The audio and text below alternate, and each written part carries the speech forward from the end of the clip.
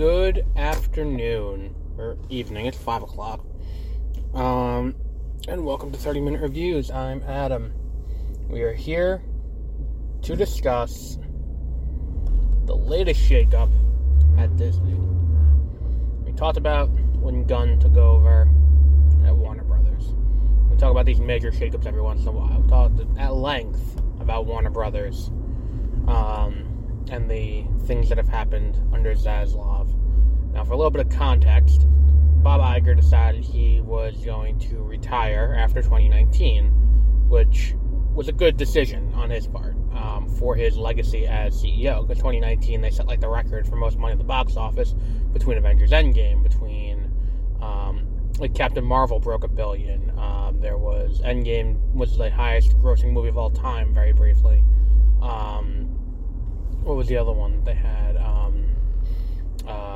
Lion King broke $1 billion. The last Star Wars movie came out, Episode 9, and I think they thought that was going to break $1 billion, but it didn't. There was the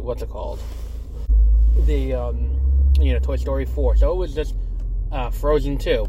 All these things kind of stacked up in a way where it's go out on top, and then the pandemic started. Bob Chapek, who I want to say was CFO or some other high-ranking office like that, he took over at that point as the new as the new CEO. Under his tenure, things have not been great. The pandemic didn't help, but there were things outside the pandemic's control that also were directly done by him. His methodology around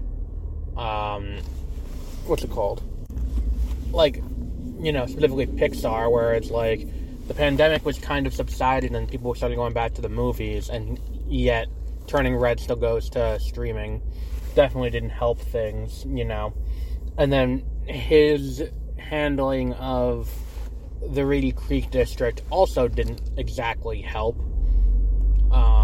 So it was just kind of a perfect storm all around, where he bungled so many things, and it just doesn't it's not great all around. And then on top of it, now I'm not a parks person. I was never someone who, granted, distance was one of those things where it's going to the Disney parks was not exactly something that was feasible for me on a regular basis, but I've been there quite a few times over my life, first grade, fifth grade, going into high school, and then, 2014, I think, was the last time I was at a Disney park, but, his treatment of annual pass holders of recent history was not great, and I think the situation was kind of blown out of proportion, kind of his statement was his basket of deplorables statement, not to get too political, but, Hillary had that statement, where she said, I'll take, there's a certain subset of Trump supporter that I call the kind of fits into that basket of deplorables. So the people who are, whatever the full statement was, but it's it wasn't meant to apply to every person who voted for Trump in 2016, but it certainly applied to a certain subset of the fan base, the political base, and it was kind of the same thing here, where coming out of the pandemic and going into this new thing, they were talking about, in a financial statement, they were talking about, or in an earnings call, talking about how the mix of the park is not one that is, it's an unfavorable mix of people at the park. And what they're referring to is the mix of percentage of annual pass holders compared to tourists. And the rationale being, tourists spend more money in the parks than the annual pass holders. The annual pass holders they will occasionally buy, meals and stuff, and this is from what I've read. I'm not, again, super well versed in all of this, but they'll go and do that. They don't tend to buy souvenirs, they don't tend to buy other big ticket items in the park, because they live in the area, and it's not something that they would do. Tourists, on the other hand, who are coming from abroad and are making it their big thing, are going to stay at the hotels, they're going to buy expensive excursions, they're going, all that kind of stuff, which is additional money in. So when he says unfavorable mix, he means he wants more tourists, less annual pass holders. Not that he doesn't want the same number of annual pass holders, but he would like more tourists coming in from abroad. And while we're in this kind of like recession, not a recession period that we're in right now, where it's like prices are skyrocketing and all that, we're kind of in a recession. And I think like under the technical definition, we're in a recession. It is one of those things where it's like, what's the, like, it is a statement, it's a poorly worded statement, where he should have just been like, look, we need to get more tourists in the park, and come up with more things for tourists to come for. And then I think on top of it, what didn't help was when you look at what they announced to kind of counteract what Universal's doing, where Universal's opening a third park in Orlando. Disney didn't come strapped or anything quite like that, and there's a part of Disney World that's kind of, or specifically Animal Kingdom, that's kind of just abandoned at this point. You know, Dino Thunder. Dinoland USA was kind of the point of, well, here is, you know, what's it called? Here is, there were rides, but I think Dinosaur is the only thing that's still there. And Dinosaur has not been renovated in a long time. And it's like, the only thing you're really hearing is like, look, we got Tron coming and we're going to rebrand Splash Mountain. And it's like, cool, you're doing all of that. But what about other aspects of it? Like, what other aspects of the park? And they're looking in the far future, but like, what about short term and trying to get people to come to the parks now? And it's that kind of thing that's making investors wary. And it's so what ends up happening is, let's just skip ahead a little bit. Yesterday, I'm getting ready for bed, and I checked the news one last time, and I see Bob Chapek is out as CEO, and Bob Iger is in as CEO. And for that to happen the week before Thanksgiving, at like 10 o'clock at night Eastern time, is just bizarre on all fronts. Like, there's no part of this situation that is normal or good or anything like that. It's like, I guess for the grand scheme of things, I guess it is good, because I think that Iger was better under his tenure. And also, I read Iger's book, so like, you get more into like how the guy thinks of it all. And it is kind of like, okay, he kind of understands what's going on there, and he kind of sees it all, you know, going. He kind of sees the company as a whole and not just, you know, that. And I think that this could be a great thing for Disney as a company going forward. Now, the aspects of the Walt Disney Company that I'm really interested in, and I think listening to this podcast, would tend to fall more on the side of Disney, the avenue for Star Wars and Marvel.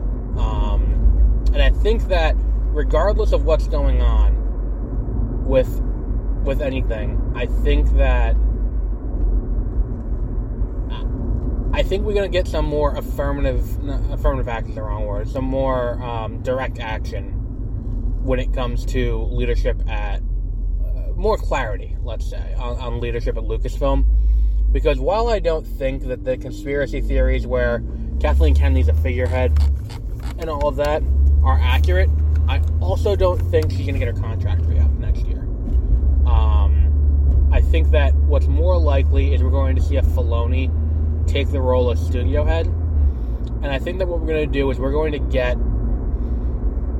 I think that what basically we need to do is we need the film industry as a whole to kind of take the approach that the video game industry has, where it's not even specifically just, you know, all that, but I think the direct style that we saw kind of during the pandemic, that was kind of spearheaded by Warner Brothers in DC with the Fandom.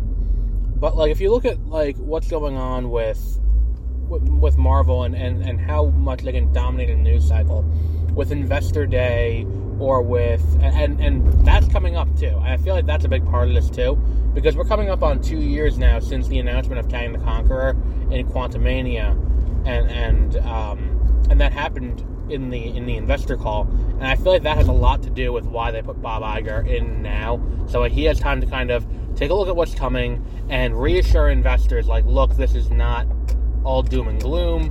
We have shit coming. We have, like, there is a plan and all of that kind of stuff. And I think that that's kind of where we are right now, and why Iger is taking the role when he is. I'm interested to see what they come strapped with for Investor Day at this point, when they have that big investor meeting in December. Which I think is also when they do Disney Plus Day. I'm interested to see what they have to show. Probably a new trailer for that Pixar TV show. And I think that, like, one of the things we're going to get early, I feel like, has to be a commitment to theatrical. And I feel like that's the first big thing we got to get, is this. Like, I don't think Marvel is going to ever move away from putting their big movies in theaters, nor do I think Star Wars is going to put a movie on Disney Plus. I think that we're still going to see those on the big screen. Same goes for Disney animated movies. And the rationale for this is, when you... I heard someone, I think it was the Disney History Institute podcast, talked about this months back, where he posited that what happens on TV and what happens on streaming doesn't have longevity in the parks. Looking back at, like, the things that happened on Disney Channel, very little of it had any impact on the parks. Same goes for video games. Sora had very little impact from Kingdom Hearts. Oswald the Lucky Rabbit didn't quite catch on after, and granted, that could also be a rights thing with Universal, but he didn't catch on in the parks after Epic Mickey. We did not have a resurgence of characters from, like, Playhouse Disney. They had a small thing in MGM at the time, but that wasn't a huge thing. And if you want people to enjoy the parks and really go to the parks and spend money, which is where the money comes from for Disney, you have to get people to see things in a movie theater.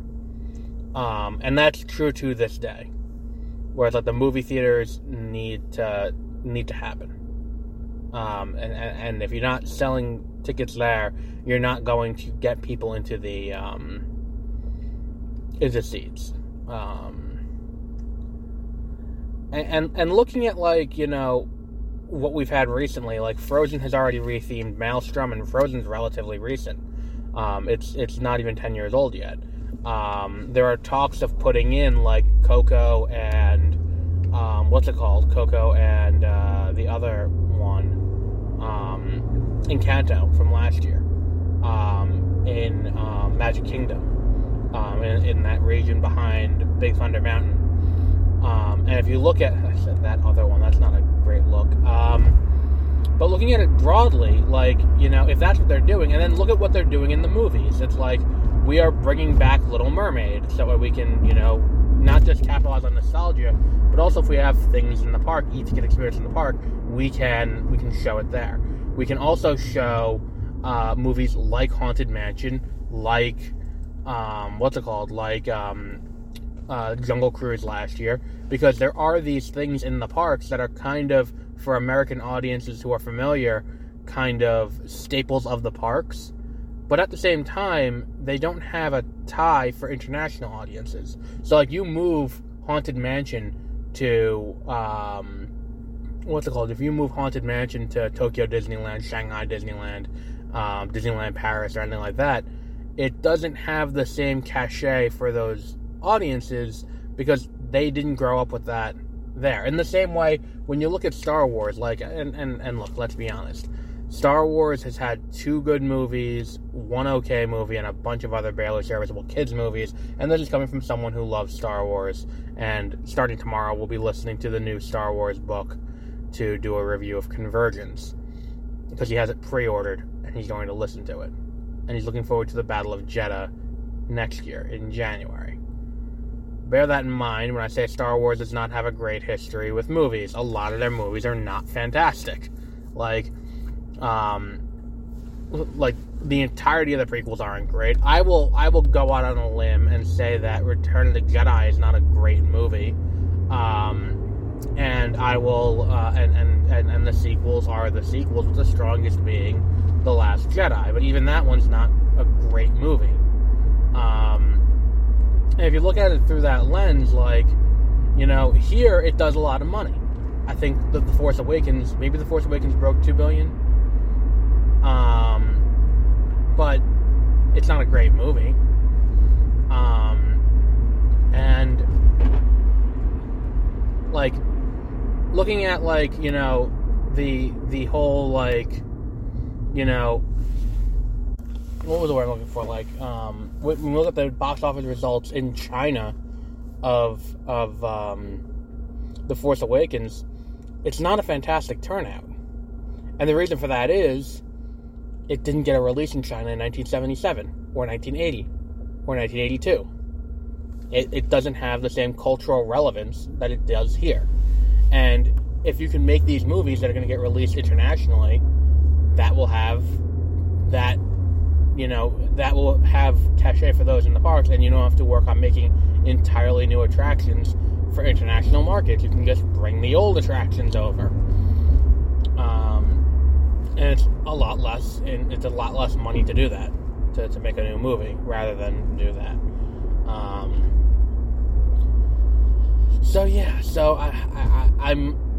I'm more optimistic now about things for Disney, because, again, granted, Disney works more as a disjointed kind of, like, you know, and disjointed is the wrong word, but it's more of a company where the various studios don't report in the same way they do to the head. Like, it's not like Bob Iger is sitting there, or Bob Chapek under the old regime was sitting there with a red pen and signing off on every script and doing all of that. You have various studios, Marvel Studios, Lucasfilm, Disney Animation, Walt Disney Pictures, ESPN Films, National Geographic. All of these things kind of exist under this blanket of the Walt Disney Company, but the studio heads still have a lot to say. I think that the place you're really going to see a lot of change, and not so much change, more of a reversion to the way it was before. I think you're going to see that mostly in the what's it called, in the park side of things. That's what they're trying to salvage, is the parks operation more than anything else. But I think we've covered enough of that for today. If you are listening to this tomorrow being tomorrow being Tuesday.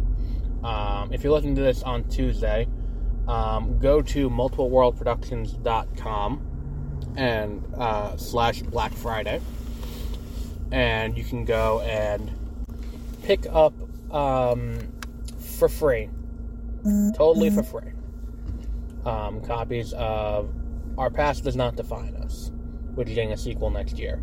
Echo Alpha, which is getting a sequel later this week on Wednesday. You can pre-order it on the same link. Swan Song, The Muses, Duet, In the End, and earlier this year is The Temple Outside Time. All of them are available for free through Kindle. So if you go to multipleworldproductions.com/Black Friday, you can get all of them and add them to your Kindle library for free. It costs nothing but your time to add them to your Kindle library, and they will be there forever until the end of eternity or Amazon shuts down. That will be where the what's it called is. That's you can get all of them. So again, multipleworldproductions.com/Black Friday, all one word, all lowercase, and you can get all of those books added. And then at the bottom is links to pre-order the next 2 books, which will change come Friday when I put the pre-order link up for Echo Delta Part 2. And Echo Delta Part 2 will be going live later this week. This is only good until the end of the day, Saturday. End of business Saturday, this goes away. And it's only because I can put it on sale for 5 days. I can do a free promotion for 5 days, so I put them all for here. So again, multipleworldproductions.com/Black Friday, and if you get them all for free, that'd be very helpful. We want to see how high we can get ourselves on the rankings this year. I think we've peaked at number 9 in the past. Let's see how high we can get it this year. So we'll wrap up there for today, and until our next episode, have a great rest of your week.